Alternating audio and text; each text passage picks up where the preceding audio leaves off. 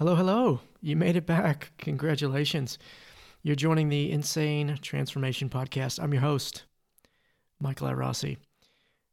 I am just in the process of moving house. Why do we say moving house in Australia? I don't get that. In the States, we say, I'm moving. Oh, where are you moving to? I'm moving to such and such. In Australia, we say, I'm moving house. This really confused me when I first got here. If someone would say, oh, I'm moving house, and I'd say, where are you moving your house to? I'm not moving my house. I'm moving the contents of my house to a new... Anyway, you get what I'm saying. So I'm just in the process of relocating. I think I mentioned that in the other podcast.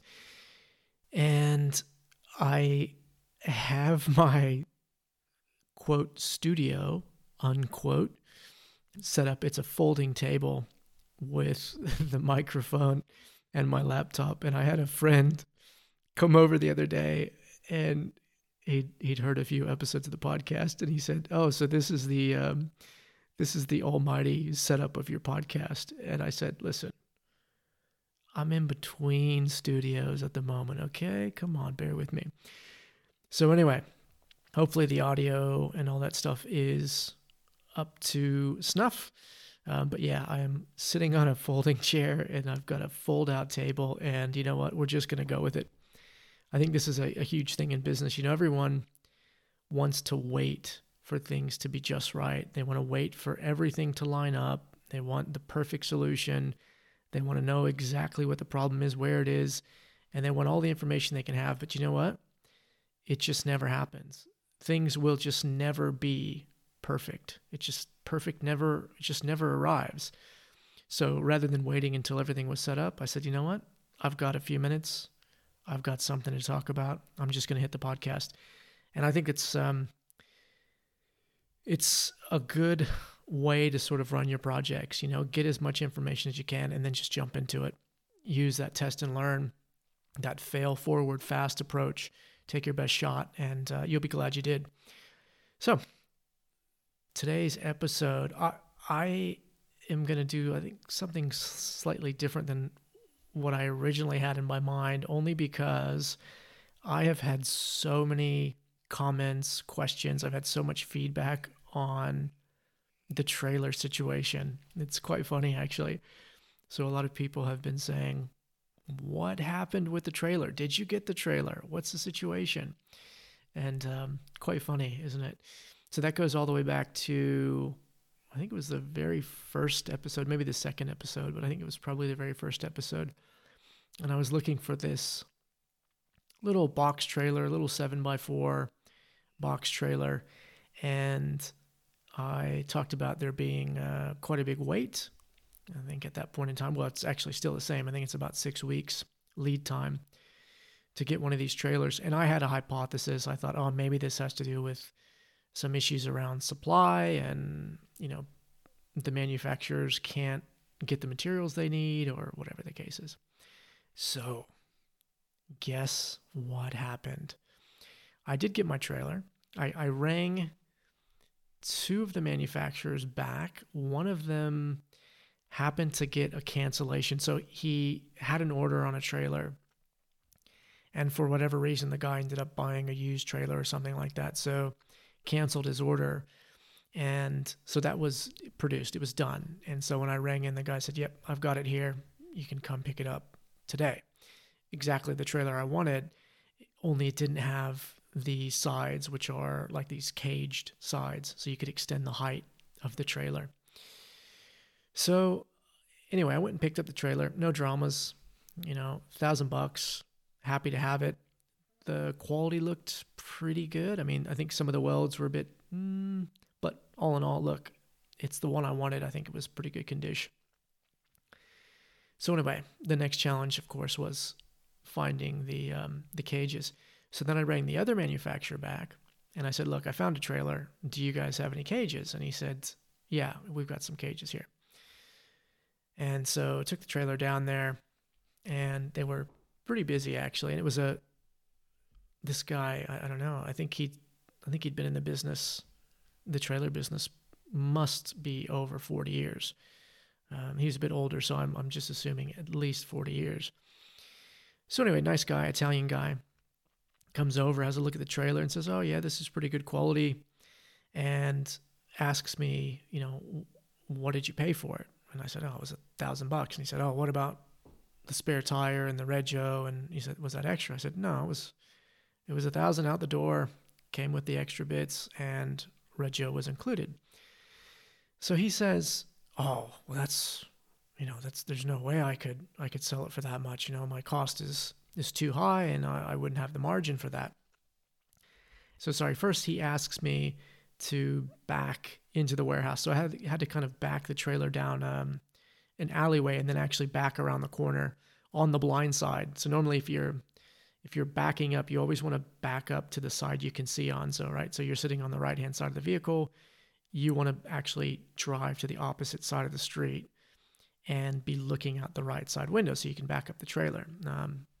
But anyway, in this case, I had to back to the blind side, and I got around the corner okay, and it was all good. And then the owner said, oh, you've got some experience backing up trailers. I said, oh, I used to drive trucks. I used to be a truck driver, so I can parallel park a 52-footer. But the shorter ones turn a lot faster. But it's the same principle. If you can drive a semi truck, you can drive a little box, pull a little box trailer. So anyway, he was a really friendly guy. But once I backed in the back, he had one of his guys pull out the cages, and they started fitting the cages. And he said, oh, come over here and sit down and let me show you something. So we sit down, and he pulls out his book, and he said, oh, flips to the page with the box trailers, and he says, so here's the 7x4, and he said, here's my cost, and he shows me his cost. And I said, okay. And he said, so you see why I can't sell it for so cheap, because my cost is too high and I won't make any margin on it. And I said, well, yeah, but that's not really your cost, is it? And he said, no, this is my cost. And I said, well, I think part of the problem is the way that you're thinking about your cost. And I mean, that in and of itself is a whole nother episode. But, when you look at how the cost gets lumped together, you're taking average time of a welder, you're taking the time to weld certain component parts and things like that. And you might have multiple suppliers, and you might just take the highest cost of one of your suppliers and use that to come up with your cost. And not only that, you add in, in his case, I said, you probably add in your margin, and you add in the cost of the warehouse or the factory and all the utilities and all that. And he said, oh, yeah. And I said, okay, so you've got a couple things in there that really shouldn't be added in here. But anyway, it wasn't the place to really sit and argue with him. But it did start an interesting conversation, because I started asking about why is it that none of these manufacturers, including him, could produce a box trailer. I said, well, why is everybody struggling with these box trailers? And remember, my hypothesis was that there was some supplier issue somewhere and they couldn't get the rolled steel or whatever the case was. Well, it turns out that's not the issue. It turns out that here in Sydney, we're going into summertime. And so he said that there's a huge demand for boat trailers, and everybody is trying to get in front of that demand. But if you're not in Sydney, or if you're not in Sydney, you don't know what the weather's like right now. But the weather hasn't been great. We've had quite a bit of rain, and I don't think the summer's ramping up quite the way people thought it would. Actually, I think we're going into El Nino or something like that. Anyway, the wet summer. But the point was, let's I won't give you the exact cost, but let's say that the boat trailer retails for $3,500, okay, and the box trailer retails for $1,000. He said, well, we make a lot more money on the box trailer, and so the idea is that they make a lot more money on the boat trailer, so they shift to producing these boat trailers because they want to catch the demand, the seasonal spike of demand for boat trailers, and they want to be out in front because they make more money on these trailers. And I said, okay. And the other thing that they do, and apparently this is the same for the other guys because he knows the competitor that I bought that trailer from, and he said that they batch the production. So, the trailer's comprised of all these subsystem components or subassemblies, right? And so he said they'll produce, like, say, 20 of one of the subassemblies, and then they'll weld those component parts together, and then they'll reconfigure the welding bay, and then they'll sort of finish it off. And I said, oh, wait, so you don't like produce one trailer every day? And he's like, oh, no.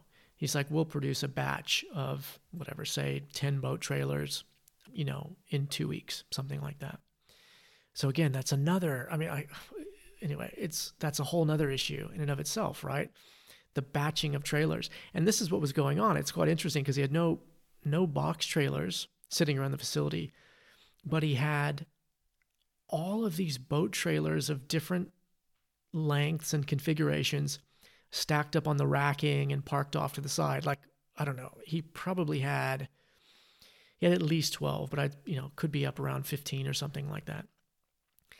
And so back to the price thing, right? I said, you think you're making X, like, let's say whatever, $3,000 on a $3,500 trailer. I said, so you think you're making $500 and you think you're making more money by producing box trailers? And he's like, oh, well, yeah. He said, I only make, this is again, it's an example, but he said, oh, maybe I only make 200 on a box trailer. So a box trailer goes for $1,000. It costs you $800. A boat trailer goes for $3,500 and it costs you $3,000. And I said, well, how many box trailers can you produce, say, in a day? And again, let's forget batching. Like, if you just produced a box trailer from start to finish, could you do one in a day? And he said, oh, we could probably do 2 in a day. And I said, okay, 2 in a day. And I said, what about the boat trailer? I said, if you just bear with me, I know you wouldn't do this, but I said, if you just produced a boat trailer from start to finish, how long would it take you? And he said, oh, maybe 2 days. Okay, like, think about this for a second. You produce one trailer in 2 days and you make $500. Or you can produce 4 trailers in 2 days and make $800. Do you see how crazy that is? But here's the thing, right? People are knocking on the door for the box trailers. So the demand is there. The demand is in the market. You have customers begging you, reaching out for these trailers, and you're telling them 6 weeks lead time. And you're producing boat trailers, and they are stacking up all around the facility. Now, I talked about this in the other podcast. I talked about throughput, and I talked about, operating expense, and I talked about investment. And if we think about the situation, there's so many opportunities here, right? If you're a trailer manufacturer, you could easily increase your throughput by 20 to 25% overnight. It would just be so simple. Number one, if your material comes in and the material sits on the shelf and then you batch your sub-assemblies, that means that part of the inventory gets turned into a sub-assembly, but then that sub-assembly goes on the shelf and then that sits around and waits. So you could have 10 days on the material, you could have 10 days on the sub-assembly, and then you produce the boat trailer. And again, if the demand isn't there, you could have another 10 days on that, right? Whereas, again, take the box trailer. And again, obviously this all depends on demand, but we know the demand is there for box trailers, right? You take the material, you produce the sub-assemblies, and you produce the completed unit the same day or the next day, and you order much smaller quantities of materials. You produce much smaller sub-assemblies. We're talking, really, you should only be producing one at a time. A lot of people think that batching is the way to go. Batching is not the way to go unless it's really, really small. And then, if you're thinking that the challenge is with like changeovers and setups and things like that, then deal with that issue. Improve your changeover time, but don't start producing big batches. You actually have so much money tied up into inventory, it's not even funny. But anyway, I just thought it was really, really interesting. So I shared that example with them. I said, look, if you just start producing the units that you're getting the calls for, and you produce a completed unit, you'll actually make more money on box trailers than you will on boat trailers. And I said, because it's the same issue, right? Every manufacturer has already shifted their sights to boat trailers, and all the box trailer consumers, or those who want box trailers, don't have anywhere to get their orders filled, right? Anyway, it's just quite interesting. So that was kind of a really, really long example to talk about the trailer situation. Yes, I got the trailer, but it's just such a perfect example because so many businesses operate like this, right? You think about where the constraint is in your operation, and so many people are dealing with an issue where the constraint is outside of the business, right? Like if you're creating a product, it's really, really hard to figure out what customers actually want. It's a new product, especially if it's a new market, right? That takes so much effort. So the constraint is sitting out there, and you've got to figure out what is it customers really want? What do they need? What do they value? What's their tower of wishes and woes? And that takes us into the whole customer discovery cycle, right? So in the beginning, you're looking at what is the constraint? Where is the constraint? And then you're thinking about ways to exploit that constraint and and we're talking about the 5 focusing steps here, by the way, within theory of constraints. But then you start getting into subordinating the constraint and making improvements within the operation. But in the case of this trailer situation, the constraint isn't in the market, right? The constraint is actually in your factory. It's in your warehouse. You are the problem. You are the reason why you can't make more money. Customers are calling you, trying to give you money, and you're turning them away because you're producing boat trailers that clearly the demand has not manifested yet in the way that you think it should. And not only that, if the demand is parallel, we've just looked at the situation where you actually make more money producing box trailers than boat trailers. Let your competitors tie up $3,000 in cost on every boat trailer and only make $500. If I were you, I'd go after producing 4 box trailers and I'd take the 800. But anyway, think about that. Where's the constraint in your business, right? Is it outside in the market, or is it inside your 4 walls? And most of the time it starts out in your 4 walls inside your building. You've just got to figure out where it is, where within the process, where within the operation. And then you can start thinking about how to exploit that constraint, subordinate, elevate, etc., and go on from there. But anyway, so I just thought that would be, I did have another topic that I wanted to talk about, but this just turned into such a perfect opportunity to talk about making more money, right? And this was the very first Making Money episode that we had. So anyway, look, I hope that's helpful. I hope that kind of closes the loop on the, and I didn't mention the gates that I got, the cages that I got for the trailer. This is the best part. I've got 2 painted cages and I've got 2 galvanized. Why? Because that's all they had. And again, I said, how is it that you ended up with only 2 painted and 2 galvanized? Oh, because I ended up having to trade someone else out for another 2, and because they had some other order that didn't get produced properly. Oh gosh, come on. When are you ever going to only sell 2 cages? I mean, seriously. So why would you only galvanize 2? Anyway, but you see what I'm saying? It's kind of a funny situation. Anyway, so I've got this cool trailer. It's got 2 painted cages and 2 galvanized cages, and the painted cages don't match the paint of the trailer itself. But anyway, you know what? I'm happy to have it. It serves a purpose. Quality's decent.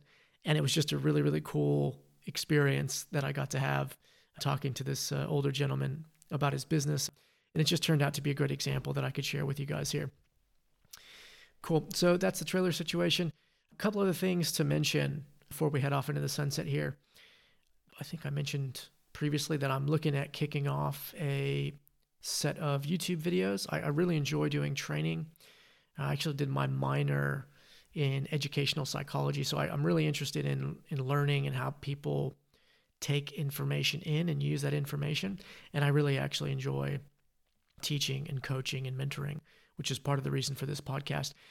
but it's really, really challenging, as you would know, trying to walk through difficult, complex concept and subject matter in a podcast. So I'm going to save a lot of that for those YouTube videos. Obviously, it's all going to be free and available on the YouTube channel. I'm just playing with the video recorder now. I've changed video recorders or screen recorders. So I would expect the first video should probably be up in, I would say maybe a week to 2 weeks at the most. But that's where we'll actually go into the really cool stuff for innovation, like causal analysis in complex systems. We'll look at conditional arguments. We'll look at solutions ideation. We'll look at how do we actually generate all these solutions based on function attribute analysis and based on causal landscape diagrams and all this really cool stuff that you really need to see examples of to understand. So anyway, that's coming out soon. So check back on the website. The link will be there at mikeirossi.com. And as always, if this is helpful to you, like it, share it, and keep supporting where you can. All right, thanks guys, and we'll see you next week.